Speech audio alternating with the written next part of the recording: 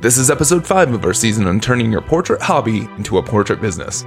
In today's episode, Eric and I discuss the things to consider while you're building your portfolio, as well as the importance of keeping that portfolio culled to put your best foot forward when reaching out to clients. Then, on Sticking Points, I sit down with Aaron Taylor to discuss the modifications he should make to his process of in-person sales. Welcome to the Portrait Session Podcast, a show for portrait photographers who want to dominate their industry. With your hosts, Erica Kay and Connor Hibbs.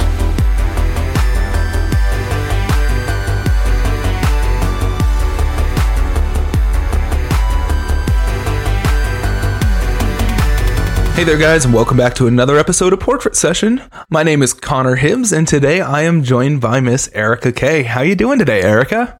I'm doing well. How are you, Connor? I'm doing pretty well, feeling nice and awake and stretched out and ready to talk about fun stuff today. All right. Well, that's a good thing because we're about to do that. Yeah, we're about to talk about stuff. Anyways, this is our first season of our new structure for the show, and in this season we're talking about turning your portrait hobby into a portrait business. So today we're talking about our fourth step along the lines. If you haven't listened to the first couple episodes, it's okay if you intentionally skip them, but if not, you might want to go back and start from the beginning of this season, just to get an overview of the kind of order of operations that we've set everything out to make sure that you are setting up your business to work effectively.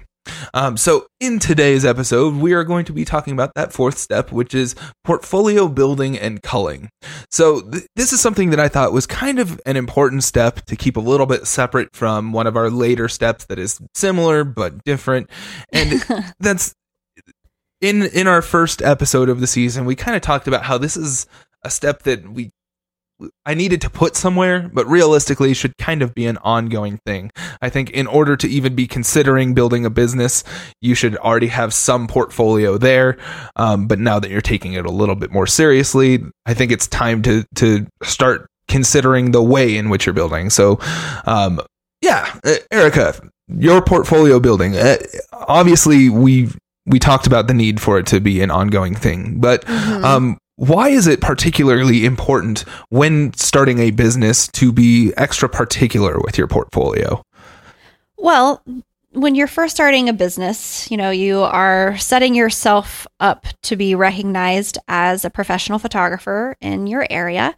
Yeah. And the only way to do that is to have a portfolio to show. You're not going to, I'm trying to think of some sort of analogy here. I don't know. I got nothing. But people aren't going to hire you if you don't have a portfolio to show. Right? Yeah. Yeah. Totally. Especially as you're a photographer. They need to see your photos. They need to see your work. So if you don't have any portfolio at all, that's just not going to work. And second, if you don't have a very nicely culled portfolio, it's just not going to help you in the long run. Yeah, absolutely. I think that what comes into this stage here is not just having photos to show off that you've taken photos of other people before, but making sure that those photos are starting to target in on that first step that we were talking about, targeting in on the actual demographic, the type of photo that you want to be shooting, the type of work you want to be getting more work for. So this is something that I think oftentimes when people start considering building a business, they say, okay, well, I've shot for 6 months to a few years, and I have all sorts of photos. I have photos of my friend's child. I have another photo that's like a senior headshot session, or not senior headshot session, senior portrait session, and maybe I've gone and second shot a wedding, but it's kind of usually all over the board. And I think right now is an important time to start taking away some of the photos that don't really apply to what you want to be doing with your portrait work. So focusing in on your brand, and it's okay if you have some stuff that doesn't quite fit in perfectly here and there. I mean, as far as work that I do on a fairly regular basis, I shoot stuff that's not like my portfolio pretty regularly because I have somebody that looks at my work, says, oh, I appreciate what you do. Could you maybe translate that type of vision to this, that, or the other? And I'm happy to take on those jobs, but I also don't want to show off that kind of work to the world because it's not the kind of work that I want to develop more of.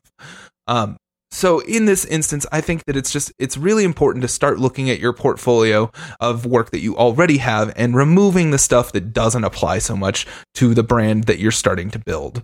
And then I think that it's important to start seeking opportunities to not just capture the type of event or the type of session that you want to do, but specifically trying to capture shots for your portfolio. So going into a session that is of the variety that you're trying to build your business doing, and specifically looking for something else to fill out your portfolio that's going to fit in well with everything else. So don't just run the session like it would normally run, but specifically take some time to make sure you're getting some stuff that is specifically to your needs.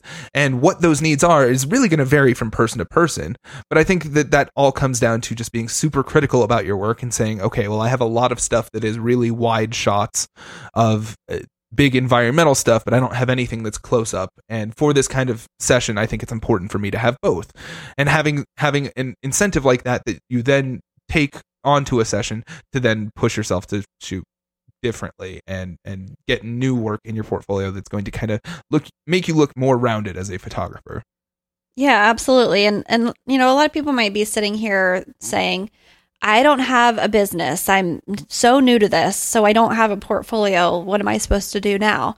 And I would just encourage you to do portfolio building shoots, things that are specifically designed for your business, the type of clients you want to attract, and the work that you want to be hired for. So if you have listened to the podcast since the beginning of the season, and you know what type of business you want to set up, you know what type of photography or portraits you're wanting to specialize in, then it's time for you to set up some shoots specifically designed with those things in mind. So figure out who your clientele is, figure out what kind of photography you want to shoot, and then develop a portfolio building session for that or shoot for that. So, absolutely. And this is something that you can do forever. I'm still doing stuff like this. For example, for Erica K Photography, I am in the process of working with some wedding professionals here in Columbus to do a styled shoot that is like an adventure elopement style shoot, because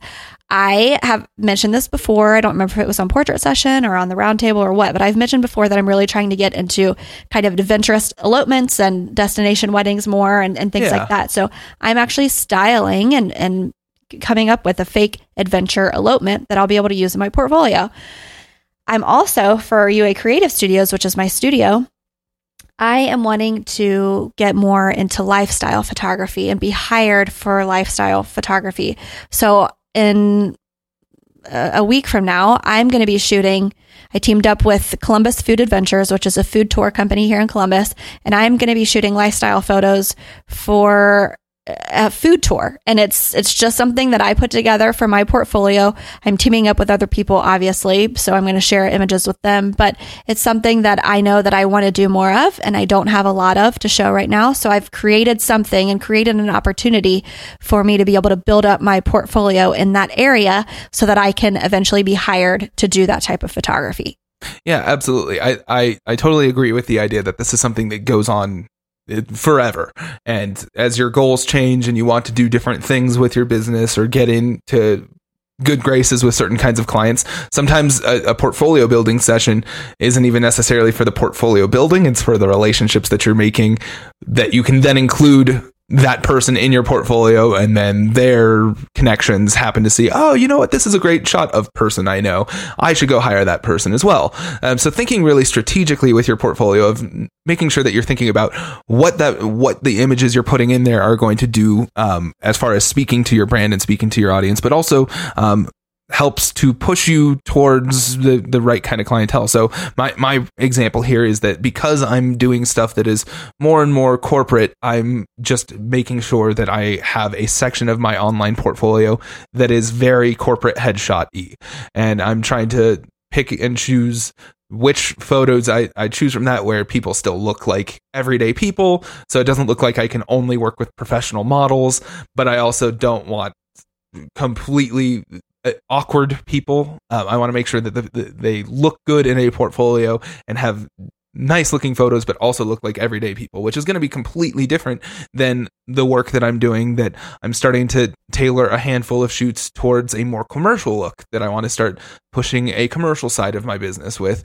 And that is going to be much more themed and definitely be modelly and look like I'm trying to sell a thing. And so because of these goals, I have different ways that I'm removing certain images from my portfolio that maybe don't fit that vision that I'm trying to fill, and be really choosy, which can be hard because sometimes you'll have a photo that you took not too long ago that you were super proud of. I have a handful of photos that I recently removed from my portfolio that are maybe 6 months old, that when I finished them, I was super, super proud of them. And now that I'm looking at it, I realize, those just don't really fit my target. Those don't fit my goals anymore. And while I think that these are great examples of how I can do really good work of this variety, and maybe that could speak to a client about how I can do a little bit of everything, I don't want that. And for my purposes, I want to appear extra specialized. And because some of those photos didn't look like they fit that vision, I had to remove them. So that's the kind of thing that we're talking about here, is not just including absolutely everything that you have, even if it's good work, but strategically including images here. And if you don't have a solid portfolio that fits your vision, then go out and specifically target, if you're doing weddings or something, like find a couple that you see out there on social media or see out there in the world. Or, heck, even if it's a model and you say, she has a boyfriend, maybe I can get her and her boyfriend to do stuff, so then they'll be extra comfortable in front of each other and we can take nice couples portraits.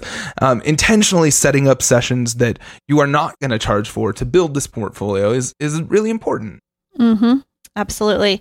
And I really liked what you were talking about when you were saying that you have recently removed things from your website, because culling is super important, and not just for people starting out and turning their hobby into a business like we were talking about, but for anybody who is photographing regularly and trying to continue to get business. You should always be looking at the photos that you're showing the world, whether that's on your website or on social media, removing things that no longer reflect how you shoot or what you shoot, and making sure that what the world sees when they go to your website or your social media is exactly what they're going to get if they hire you.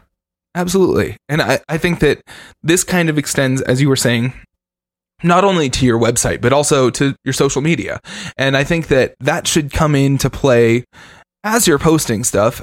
Keep in mind, I'm mainly just thinking Instagram, so I'm just going to say, when posting on Instagram, keep in mind the fact that not only are your images going to be viewed the once in the timeline as a single image, but also they're going to be viewed as a body of work. They're going to be viewed in a grid.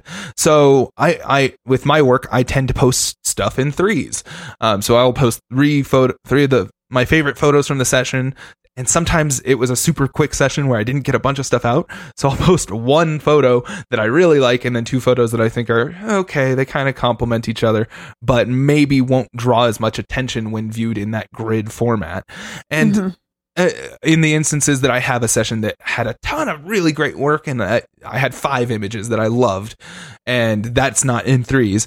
Something I'll do sometimes is I will post 5 images and see which of those 5 are performing the best, not necessarily just from likes, but just response in general that I'm getting. See what seems to have resonated with people, what hasn't.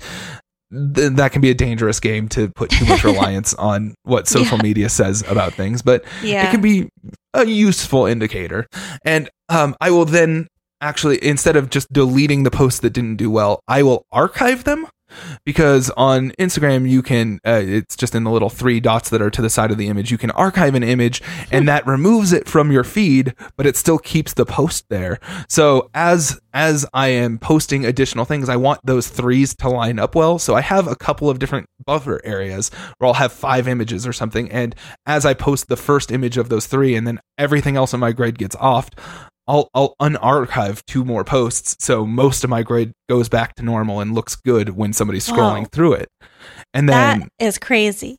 Yeah, it's just an extra kind of consideration where I want to pay attention to the fact that if anybody clicks on my name, they're not going to be seeing the individual photos. They're going to be seeing my grid first. So I want to try and maintain a nice looking grid as much as possible. And realistically, you're talking about 2 images at a time towards the top of your feed. So like we'll say every 4th or 5th session that I post, I'll try and post about 5 images. So that gives me that extra buffer. So most of my grid will line up and look nice. Wow. I had no idea you were that into Instagram. I'm not. I very rarely log in, but when I post to it, I try and keep in mind how I'm doing it. Wow. Good for you. Yeah. Now, Erica, as far as your portfolio site goes, how do you feel about the way that it's displayed? Do you think that our portfolios should be something that we have scrolling through or in a grid type format? Do you have a preference for the way that you share your imagery online? Like on a website? Yeah. I guess this is kind of a conversation for one of our later steps here, but I'm a little bit interested to see how I display that. Like how are you paying attention to your portfolio? Are you paying attention to the way that a person reads through it, or is it mainly just the kinds of content that you're putting in there? It's a little bit of both. So on my website, I have it as a like large image that you can scroll to the next image, scroll sideways to the next image, not up and down. Or you can just not do anything and let it scroll automatically. Yeah. I feel like I know what you're talking about, that kind of horizontal carousel style. Yeah. Yes, carousel. That's a good word for it. And I chose to do that because, one, I like that the images were so big. Yeah. I like to have big images on my website because I think they're more, they grab attention more, I think, and they stand out more. So I liked that over just a kind of a grid formation. Yeah. But I also like it because you don't have to, like you were saying with Instagram, you don't have to worry about what people are seeing as a whole when they land on that page. They're really just seeing one large image. That being said, I do have them in an order that flows well. So I pay attention to the colors, the lights and darks, the tones, all that kind of stuff. And I have them lined up so that when they scroll automatically or when a person scrolls through them, the images make sense either in terms of color or style or whatever. So it's not just I'm throwing a bunch of images in there and go for it. I've actually taken the time to put them in an order that flows really nicely when you're looking at them. Yeah, that totally hit on what I was about to ask as a follow-up, was if you were paying attention to the flow. Because I think that's really important. For sure. Especially if you're not in a grid. Like Instagram is going to be based on when you have work. So something like that, it's kind of hard to curate to the nth degree unless you're posting a lot of like reposting old sessions and things like that. It's hard to curate exactly how the eye flows through the tonality of your images. So if you're someone who is super creative, unlike me, and you shoot a lot of different looks and styles of it still feels cohesive, but looks very different and brighter and darker and everything like that. It's going to be harder to control the way that the eye reads through that. And in my instance, I don't worry too much about it because I kind of shoot the same thing over and over. It's dark and kind of dramatic. I use essentially the same backdrop for everything. And I'm doing that intentionally. I'm trying to kind of brand with that look. But because of that, I'm also not quite as worried about the way that the eye flows over a grid. Yeah. And I don't mind having my work displayed in a grid. But if you are a person that has that kind of variety, especially for personal websites, I think that paying attention to the flow of a situation like that, where you have a scrolling operation, it can end up looking a lot nicer and a lot more refined than it would otherwise. I agree completely. So I have another question here, because I remember when I started out, I felt like I had to have this huge portfolio, and I was super concerned that I didn't look like a professional because I didn't have enough photos in my portfolio. What would you say is a good number of photos to start out with as a business for a portfolio in any given field? Well, I think you do not need to have a ton of images in your website portfolio. Yeah. It's just like, as you know, just scrolling through social media, if you see a video and you push play and that video doesn't capture your attention within the first like 5 seconds, you're moving on. Yeah. Right. It's just like that with your portfolio on your website. If you can't capture somebody's attention within the first 5 photos on your website, they're going to move on. So pick your very, very best. Maybe that's 10 or 20 images and put them on your website. You don't need to have a ton more than that. You can easily demonstrate within 10 or 20 images your skills, your technique, your lighting, your, experience. You can communicate your style of photography in 10 or 20 solid images. Now, that's not saying that you shouldn't have more or can't have more, but it's not likely that people are going to continue looking after 20 images, even if your photos are really amazing. People just don't have that type of attention span today. Most people don't. They look and it's pretty and they sit for 30 seconds and then it's time to move on. So in my opinion, I have maybe 20 or so images. I don't know. I haven't rebuilt my website in a while. I'm actually in the process of doing that now. So I don't know what's on my current one, but I did not spend a ton of time picking out a ton of images because I know that the attention span just is not there. So I picked my very best, put them in an order that made sense, and that's all I need to get the job done. Yeah, I think especially if you're going to go the route of having a website for your portfolio, which I think is advisable, and you go the route of displaying them in a scrolling fashion where they're large and you're really only seeing one photo at a time versus a grid style, I think that 20 is on the high end even of what you might need for a portfolio like that. I'm looking right now at my own personal website, and I have a separate portfolio that I have lots of images in, but I built that up over a long period of time, and I do regularly go back and remove stuff, and I personally have been really hesitant to remove stuff towards the bottom of my page that doesn't look quite the same as all the stuff at the top of the page, and that's because I still like shooting stuff that's outdoors, and I want to get some jobs like that. And I don't want to, I'm in a small enough town that I don't want to completely seclude myself to just the dramatic portraits that I do. But now that I'm listening to the advice that I've given, I'm realizing I should probably do that. I should probably remove the bottom half of the portfolio. We'll say I probably have 50 photos on my portfolio page. Maybe more. I don't want to count all of them. But the thing that I paid the most attention to was actually my landing page. So a lot of people will have the landing page of their portfolio be where their portfolio is. For me, you have to actually click on a link to get to my full portfolio. And I just have a landing page that has a lot of words because I think words are important for telling the story of your brand. Mm-hmm. And on my landing page, I have 7 photos, and one of those photos is me. So realistically, I'm planning. I've looked at the analytics of my site, and a lot of people don't even bother going to my portfolio, my portrait portfolio. They just go to my landing page and then contact me. So I've put my favorite images that are all kind of this same look on that portrait page, and I have a little bit of variety. So I have something that's a little bit more of a portrait and something that's a little bit more of a headshot, but both of them look kind of cohesive and similar to each other. And it's simple. So I would say that 7 to 10 images is honestly, as long as they're really solid images, is a really good start to a portfolio.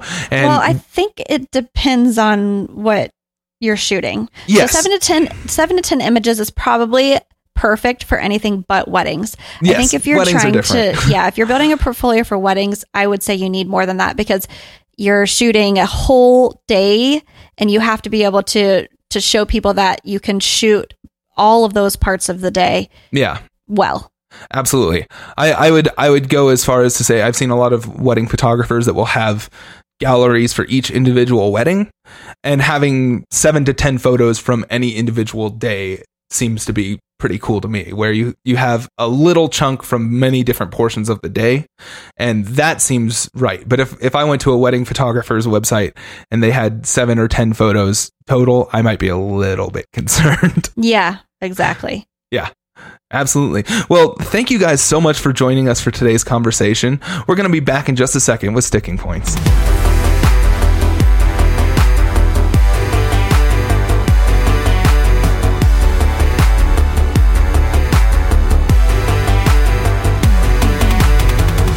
We're brought to you by Udemy, the largest marketplace for online learning. Whether you want to learn something new or just sharpen your skills, Udemy has an extensive library of over 65,000 courses taught by expert instructors. Do you ever find yourself thinking, I wish I could do that? Well, with Udemy, you can. From web development to digital marketing to Japanese cooking classes, Udemy literally has something for everyone. While other online learning companies charge hundreds of dollars per class, Udemy courses start at just $11.99. Plus, each course comes with a 30-day money-back guarantee for risk-free learning.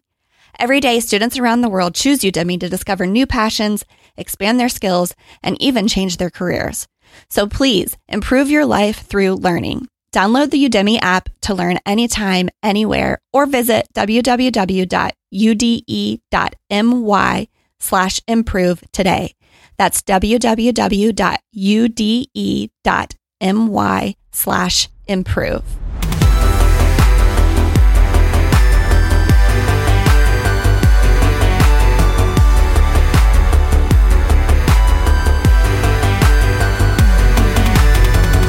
Welcome back to Portrait Session. I'm Connor Hibbs. You're listening to our newest segment called Sticking Points. Every week on Sticking Points, either Erica or myself sits down with a listener just like you to discuss your goals in photography and mentor you to help get you past the things that you're feeling stuck on. If you'd like to be part of this one-on-one mentoring session, feel free to go over to our website at www.portraitsessionpodcast.com and click on the link titled Sticking Points. From there, you'll fill out a little form that just gives us information about how we might contact you, things that we're able to help you with, and we'll get back with you and set up a time. So again, that's portraitsessionpodcast.com and click on Sticking Points. So today I'm joined by Aaron Taylor. How are you doing today, Aaron? I'm doing great, Connor. Looking forward to our conversation. Thanks a lot. Yeah, most certainly. This should be a pretty fun one here today. So before we get into it, why don't you tell us a little bit about who you are, where you're coming from, and where people might be able to see some of your work? All right, great. So I am owner, business manager, social media head, every bit of my business of Aaron Taylor Photography. I'm based in Columbus, Ohio. Awesome. Neighbors basically with Erica. I visited her studio a couple times. That's awesome. And actually second shot with her. So got to meet my podcast hero there in Erica.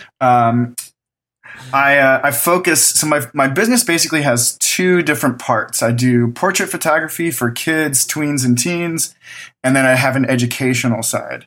The educational side, I teach classes locally and do private mentoring, and I write a bunch on my blog about how to use your camera, how to take better photos, and I even also have a kind of a sister site that I write for, photographerscooperative.com, where I also do some writing about taking better photos and how to use your camera and all that. The portrait side of things is what I want to talk to you about today. I've been in business about 3.5 years and gone through some pretty major transitions. I think, like most people who have tried to take a hobby to a business, I started as a shoot and burn photographer, charging $100 or $200 a session and just giving away digitals. And came to my senses once I finally did some reading and did some learning, and almost a year ago made the transition to in-person sales. And maybe 2 months ago, I've really felt fully confident about my business model, my pricing, how to present it to clients. But I'm still working out the kinks a little bit, and that's what I have some questions about today for you. Yeah, awesome. Well, let's get right on into it. What's the first point of concern that you're having with your business and business model? All right. So I think, like most photographers who didn't start out as business majors, it's about pricing. Yes. Basically, so actually, I was a high school teacher for 10 years, so I literally had no background in business. So once I started to learn about business a little bit and how to price to actually make money, that's when everything kind of came together. Yeah, totally. All right. So right now I have 3 collections. I have a $600, $800, and $1,000 collection. And at the $800 and $1,000 level, I kind of build in some incentives to get clients to maybe purchase those. So I haven't had anyone purchase the highest one, but I've had clients at the other 2 prices. And I think the unique thing about these prices or my collections is that every penny goes to their product purchases. So I don't have a sitting fee or a reservation fee. Yeah. I've priced my products so that it's built in to that 600 or 800 or 1,000. So my markup basically accounts for a reservation fee. So it guarantees that I get paid, basically. Yeah, totally. So I like that idea because I think it's really clear to clients. It helps them kind of understand that all their money is going towards something. But what I'm finding is so far clients are not purchasing beyond their collection. So if they did the $600 collection, that's about what they're spending. Yeah. If they did the $800 session, that's what they're spending. And then the other thing I'm finding is based on my a la carte pricing, they kind of don't get very much for that level. I've had to mark up, 5 or 6 times based on what I'm paying the printer so that I can make money and pay taxes and grow my business. And so at $600, they really don't get all that much. So questions. Before you get to your questions, I actually want some clarification before we even get to the question side. So in each of these packages that you're selling, I was a little bit confused about, you say that you have the collections at that price, but then purchases are a la carte. So how is that working together? So you're just saying that they come in and say, okay, we want a $600 package, and do you have things already laid out for them as, okay, in the $600 package, these are the things you're getting? Or is it just, these are options at that price point that you can get? How is this being presented to the client based on that? All right. So they actually can choose whatever they want at that level. So I have, a big price list of, my prints with mat board, my signature books from Miller's, my albums. I sell standouts from White House Custom Color. So they actually get to decide what that $600 goes to. They could even decide to spend it on digitals. Digitals are my most expensive thing, but they get to pick. So if they want to do a wall art gallery, put that $600 towards wall art. If they're really just looking for an album and some loose prints, put that $600 or that $800 towards that. So they get to decide. The collections really are just there, I guess, to try and I guess that's why I'm coming to you with questions is, to get them to maybe spend more based on the incentives. I give a handful of digitals with each collection. So I think they get 3 at 600, they get 6 at 800, and they get 10 at 1,000. Okay. So that's the other part of it is they get some guaranteed digitals. But again, like what I'm seeing is they're picking a collection and just spending that much. They're not going above. Even if I give them the incentive of more digitals or more, a price discount on purchases above that. Okay. Yeah. So So the thing that gets me there is that I don't blame a client for not then going and purchasing more after the fact, because essentially what you're telling them up front is that for $600, that's a package and you're going to be happy with that. So if they decide on a $600 package, they're already entering into this equation. They're entering into this process thinking I'm going to spend $600. So it doesn't matter even if after the fact you're like, okay, well, if you actually spend $800 or $1,000, you're going to be getting this much more because now I'm trying to entice you into a higher package. I think that if you're going to be going with packages, those sales are the benefits of going for a higher package needs to be very apparent right at the front. So I think that in saying that, okay, well, if you buy the $600 package, you can apply this to X, Y, or Z. You can do a book or standouts or whatever it might be. When you're doing that, they're already thinking in their head, okay, well, I'm going to spend $600 and I'm going to get one of these things. And you can't then after the fact say, well, look at how beautiful your photos are. Wouldn't you rather spend $800? Because in their mind, they're approaching the sales session at the end, where they're choosing their items with this dollar amount in mind. So when you say, well, you chose the $600 package, this is what you get for $600, they're going to say, oh, well, okay, if that's all I get, this is the thing that I'm going to choose for that price point, because they already have in their mind that they don't want to sell more, or they don't want to spend more than that. So it sounds to me like you're kind of setting yourself up in a hybridization of in-person sales versus, well, not shoot and burn, but prepackaged type bundles and things like that. And I think that the problem here, when you're setting up packages, you're setting the expectation that that's all they're going to spend. Where if you instead approach the planning session, the ahead of time, and just say, hey, these are prices for things here.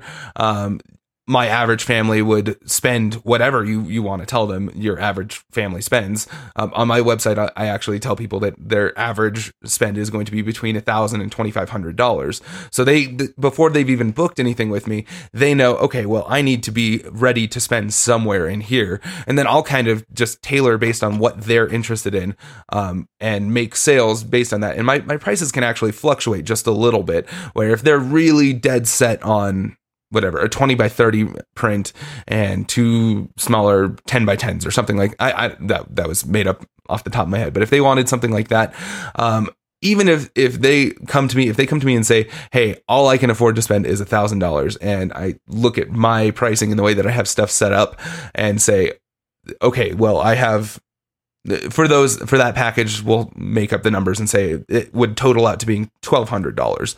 I could say, all right, well, if you're coming to me with $1,000, if you pay that up front, so I'm guaranteed the money right away, I could maybe work with you on that extra $200 and give you a discount or something like that, where I am then including price breaks and stuff based on the incentives that are going to benefit me in my business without cutting too much into my bottom line. But if I'm approaching them and saying, okay, well, you have, my packages started at $1,000, so I have one package that's $1,000, one that's $1,200, and one that's $1,500, or something like that. And they say, okay, well, I have $1,000. I'm not going to then be able to convince them, like, okay, well, in the instance where I say, all right, well, I'm giving you a price break here, but would you maybe be interested in a small album or something like that? Then they go, you know what? Yeah, like, you're giving us a really good deal here, so I'm going to spend a little bit more money. And realistically, it ends up balancing out for me. Where if I've set up the expectation of $1,000, $2,500, or $1,500, they're going to come in and say, all right, I want $1,000. And then when I say, well, you could get more for the $2,500, they go, yeah, I know, because you offered a package that was $1,200 and then another package that was $1,500. So I think that with in-person sales, you have to make it more about custom tailoring everything to them rather than setting out a specific price point. They will tell you what their high-end budget is, and they might even find some wiggle room in there if they realize, like, oh, but I really do want this as well. But if you set the expectation of price solidly at a certain amount ahead of time, you're going to find trouble with getting them to spend any more than that. Right. And that's what I'm finding. So that makes sense. You know, one of the things I was thinking was, and this is, I think, what a lot of people do, is just say, instead of packages, say, here's a deposit or a down payment you have to make to reserve the session, essentially. And then, like you said, describe, okay, well, here's what most families spend if they want a wall art gallery, or here's what most families spend if they're looking to create gifts for grandparents for the holidays or whatever, and kind of give them not so much packages at different price points, but just say, here's an average cost if you're looking for this. Does that kind of make sense? Yeah, totally. And that would be something that I wouldn't throw out the, here's what people spend for this, here's what people spend for that. I would say, okay, I would find out what they're wanting first, and then then give them the rough price point of what they're wanting is. So instead of breaking stuff down, so it seems like really like overly specific about the timing in the way in which you're doing these things. But I want to make sure that I can tailor whatever I'm going to be doing to specifically what they're looking for. So that's why the pre-planning session, I will say you can expect to spend between $1,000 and $2,500. Well, that's a pretty big gap there. And if they come in and say, okay, well, we have $1,200, I can say, all right, well, based on that, let's talk about what you need. Based on your needs, here's the way that I can maximize on what I can sell you exactly that dollar amount. And here's the way that I can tailor stuff that is going to benefit my business, while also giving you the quote unquote most that I could possibly give you for that amount of money. So I having general ideas of what people are going to spend for different kinds of things is a good idea. At the same time, very rarely, if you say, okay, a small wall gallery is going to cost $1,500, very rarely are people going to just say, oh, okay, I can spend $1,500 unless that's totally within their budget. And the problem is, what if they were coming to you with the idea of, oh, we were thinking it was going to cost $2,500. So if you find out what they're looking for, what their budget is, you can then tailor the package specifically to them. If they say, well, what should I expect to spend on this? That's when you would throw out those numbers. But it's all about having transparency and being forthright with the costs that they're going to have. But at the same time, you want to be a little bit reserved. You don't want to throw it out immediately because you're going to shoot yourself in the foot one way or the other. You're either going to scare them off by having prices that are way higher than what they were wanting to spend, and not have them realize that, oh no, I could actually work with you. I can't give you the $2,500 gallery for $1,000, but I can maybe give you a $1,200 gallery for $1,000 because it's going to fit well in your home, and that's not going to kill me one way or the other. Right. Okay, that makes sense. Yeah. So basically, I think you clarified for me, I'm basically shutting the door on sales by giving them, exactly, like by making them kind of pick their budget up front. Whereas I want to keep that door open. So it's more about having a conversation and saying, okay, what are you looking for? Here's what the average family spends, and we'll start working things out specifically between the two of us. Yeah, exactly. And that makes sense. The other thing to consider here is that when you set out a number of packages, like if you're going to go with a package route, which I honestly, I'm not saying that you shouldn't do it that way. I think that there's a very valid reason to do that, because then you know exactly what you're shooting for ahead of time in a way that you can prepare yourself, even if they decide, oh, I'm going to bump up a little bit. If you have a certain number of things that are available at each of these price points, you could shoot a $600 session at with the hopes that maybe you might be able to convince them to go to the $800 because of the way that you've shot for a certain type of product or something. But something to keep in mind is that when you set out packages like that, you're also setting up the precedent of the high end is the luxury item, the thing that not many people get, but that if we have money, we can spend stuff on that. So you're automatically driving people by having three prices. You're automatically driving people to the middle or the bottom. Right. And the only way to really overcome that is to have a bottom that is really insufficient compared to the middle and the top. So then people move up to the middle, but then they say, okay, well, the top is way more than what we think we need.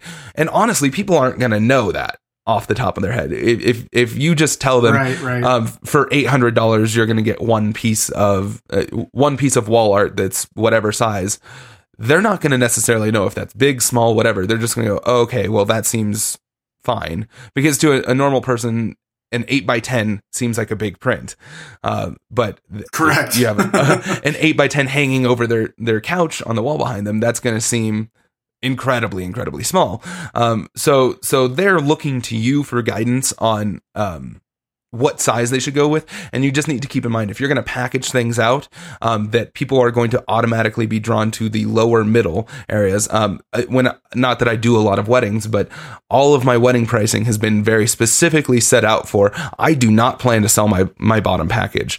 I give way too little for my bottom package, and I don't expect to sell my top package. So I actually have 4 packages, and I just expect people are going to go for the middle 2. And I've specifically set it up so that the middle 2 are the most profitable areas for me. I mean, my bottom package would be the most profitable because I'm barely giving them anything, but I'm just using that as a way to push them into the middle where I'm actually going to be happy working for that amount. So it's not to say that your idea of pre-selling them into a certain level is a bad idea. It's just to say that if you're doing that, you have to make sure that A, you're giving them something that they're truly going to be happy with, and B, realize that they're never going to go for the top. Very rarely are they going to go for your top package, and that they're going to sit somewhere in the middle. Right. And, I like what you said, too. Kind of think about it this way. If they want $1,200 worth of wall art, but they only have the budget for $1,000, if I've priced myself correctly, I can create that wiggle room for myself and still make money. Yeah. I think that's something I hadn't thought of. Exactly. Yeah. And I think with that, just keep in mind that you're not pricing everything at $1,200 and just saying, nah, I can do it for $1,000. You have to have some reason that you would be doing it for $1,000, something that's going to actually benefit you. So saying, like, if you pay today, I could do it for $1,000 or something like that, where okay, well, maybe I'm losing a little bit money in the end, but if they were going for $1,200, I could potentially do it and set up payment plans and have them pay me over a certain amount of time and order the prints after they've covered the cost of the prints and then just continue to pay me. Well, do I want that, or would I rather have the money up front? There are ways that you could go about doing this where you say, all right, I could strike you a deal if you're doing something that's going to benefit me and my business as well. Right. Makes sense. All right, cool. Thanks. Yeah, that's definitely helpful. I think I was kind of thinking along those lines, and you definitely clarified and solidified some of the weaknesses that I had in my pricing plan. So I appreciate that. Perfect. I'm really glad to hear about that. Is there anything else that you want to kind of hit on with this before we wrap this episode up? I want to ask you this question about having a physical studio. Yeah, absolutely. Especially as someone who's gone away from a day job and turned photography into their full-time job. I still have a day job. I'm a high school teacher, and so I do this on the side. And so everything that I do, I basically store in the trunk of my car or on a shelf at home, and I pick it up and move it where it needs to be if I'm doing the consult or the reveal or whatever. So I have enjoyed going to people's homes and kind of doing especially the sales session there, because it lets them look at the walls we're going to put stuff on, and they can really, visualize it a little better. But because I have to travel with everything, all of my samples are small. I mean, not the albums. I have big albums, but those are portable. But, the wall art that I take with me, I think I'm bringing along a 10 by 15 because I just don't want to, bring like 3 huge 20 by 30s because they won't fit, and I don't want to ruin them. Of course. But I just feel like I would have such an easier time selling bigger pieces and being more comfortable showing why big pieces are great if I had a studio space. And I could even see the benefit of having a studio space because, like, I can set the mood. It feels like an event, I'm not showing up at someone's house and just kind of trying to fit an hour into their normal schedule. Like, this is something they've put on their calendar. I'm visiting Aaron Taylor's studio. It's like something special in their life rather than just me heading to their house. So I want to know, like, I can't think of an in-person sales photographer that doesn't have a studio space. I imagine it's probably possible. But what do you think about that? Like, can I have success with this model without even having like an office space? I suppose that there are a couple of different ways to look at it, because yes, if you have a space, then you can have larger wall art up so people can see exactly what these sizes are. You can also show them what the sizes are, and people have a tendency to buy the thing that they can see. So if you're showing them little tiny prints, the 8x10 canvas or something like that, just for the sake of explaining what the material is, they're not going to be as inclined to buy something that large, buy something that's a 30 by 40 or something like that. When you're showing them an 8x10, they're going to want something that's the size that you see. So there are two schools of thought here. You either have a space in which you have real size prints up so they can see exactly what those are, and have the emotional connection with the size and the feel of it, and go, oh, okay, maybe that is worth that much, because a 30 by 40 is pretty massive in comparison to a 24 by 30 or something like that. It's a big difference, where when you're looking at the numbers, it doesn't sound like it's too much of a difference. And you have the other advantages of being able to make it more like an event, but it also has some disadvantages. For one, you're going to have more people trying to come in with, if it's a family, they're going to come in with just the mom. And even if you say, no, both people need to be present here, realistically, you're going to have to constantly fight with people trying to just get one person in and not both of them. And that's going to make sales much harder, because even if they come in and say, oh, you know what? Well, my husband told me that it's totally fine if we max out at the $2,500. At the same time, you don't know that, because once you say, all right, well, what you've decided on is $2,500, they're going to go, oh, maybe I should call my husband before this, and then say, oh, you know what, like, maybe not. We'll come back another day. I'll tell him that I really liked it. And the problem is you're not going to have people coming back. You want both parties there to to feel the emotional side of this and really see the size and make the decision together that they can afford this and that it's worth that price. So having a location where people have to travel to, then they're going to have to find a babysitter. It's going to make life harder. Where if you're willing to go into their homes, the biggest thing that I would say is if you're going to go into their homes and you have sample sizes and everything, you need to also bring a projector with you, because then you can not only look at the walls and look at the wall space, but you could literally project at the sizes that you're talking about. So there are actually pieces of software that allow you to do this. You set up and essentially calibrate the projector for the certain size of the wall and everything like that. But then it'll actually project at the full size on their wall, and they can see, oh no, it really is worth it in that instance, and we like this material over that. So it's just kind of one way or the other. I think that you could totally do it without having a studio, but you need to set yourself up for success with that by having something that you can actually specifically show the actual sizes and show the images of their family at the actual sizes on their wall. So they say, oh, you know what? It really is worth the extra money for a 30 by 40 over a 20 by 30, because both of those have a 30 in it. So you think, oh, okay, it's the same size. Well, it's not the same size. It's half the size. But a person's not going to necessarily realize that until they see it in person. So that would be my take with that. Yeah, and so I use Fundy Designer, and that's one of those programs that allows you to project and calibrate on their walls. And I just need a projector. That's as part of this being like a side business. It's one of those pieces I just haven't bought yet for the business. But I think you're totally right. That's been like top 3 purchases that I need to make, and that might be one of those things that kind of makes those bigger pieces of wall art easier to sell. Yeah. And that's the thing. I mean, it's a big chunk of money to spend money on a decent projector, because you definitely want to have something that's going to be bright enough, that's going to show in a resolution that looks beautiful. And those kinds of projectors get really expensive. But if you're all in on in-person sales and you're not bringing them into your space, you're going to their space, I think that it's more than going to pay for itself within a sale or two, by being able to upsell with showing somebody the actual size. I think that should be high on your priority list of things to buy next. Right. Yeah. No, camera gear is not high on the priority list. It's all stuff to try and sell. Yeah. No, that makes sense. Yeah, definitely. I'm definitely all in on in-person sales, because the first time that a session that normally would have brought in about $250, when it brought in $950, I'm like, okay, yeah, I'll do an hour and a half extra work for $700 more. That sounds good.